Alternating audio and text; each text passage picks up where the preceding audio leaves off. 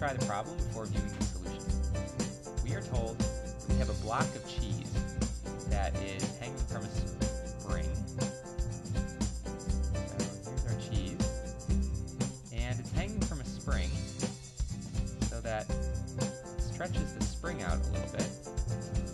And we're told that as it's released from rest, it oscillates up and down with a period of 0.4 seconds. So if we know the mass of the cheese, which is 2 kilograms, we wish to find out how far this spring is stretched once it comes to equilibrium. So when it's done bouncing and it comes to rest at some height, how far is that relative to the unstretched length of the spring? Okay, so what we're going to do is really 2 steps. Whenever you have a simple harmonic motion problem like this that relates forces to motion, you want to relate the two through omega. Okay, so we're going to have to find what omega is, and there's 2 different ways to express omega. Omega is the angular velocity, or the angular frequency of oscillation, and it's given by square root of k over m when you have a spring of spring constant k attached to a mass of mass m.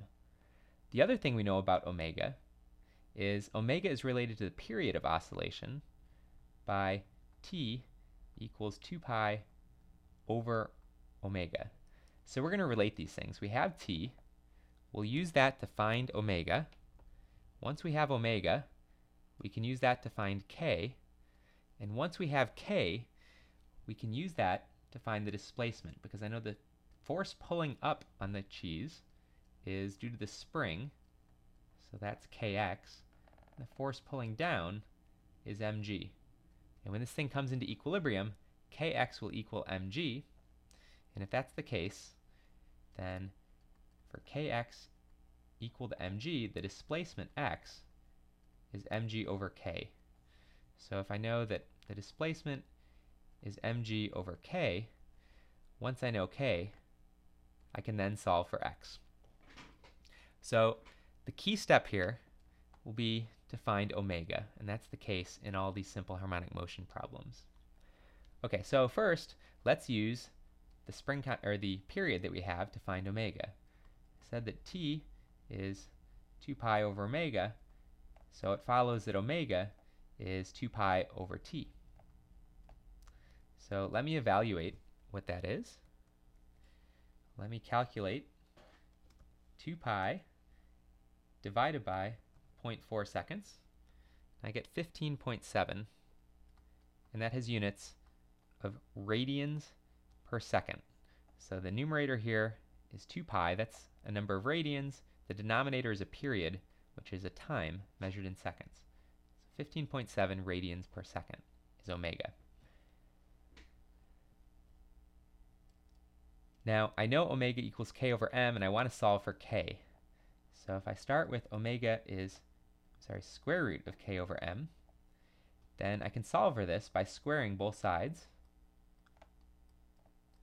The square root of k over m squared is just k over m. And so I can solve for k by bringing the mass over to the other side, and I get k is equal to m omega squared. So let me evaluate that. I know the mass is 2 kilograms, and I know omega is 15.7 radians per second. So there's my 15.7. I will square that and multiply it by 2, and I get 493 newtons per meter for the spring constant. Finally, I want to take that spring constant and plug it in to my expression for x and determine what x is. That's the displacement of the mass from equilibrium, or from the equilibrium position of the spring when there's no mass hanging on it. So it's mg over k. I have all these values now. So the mass is 2 kilograms. G, of course, is 9.8 meters per second squared, assuming this cheese is near the surface of the Earth.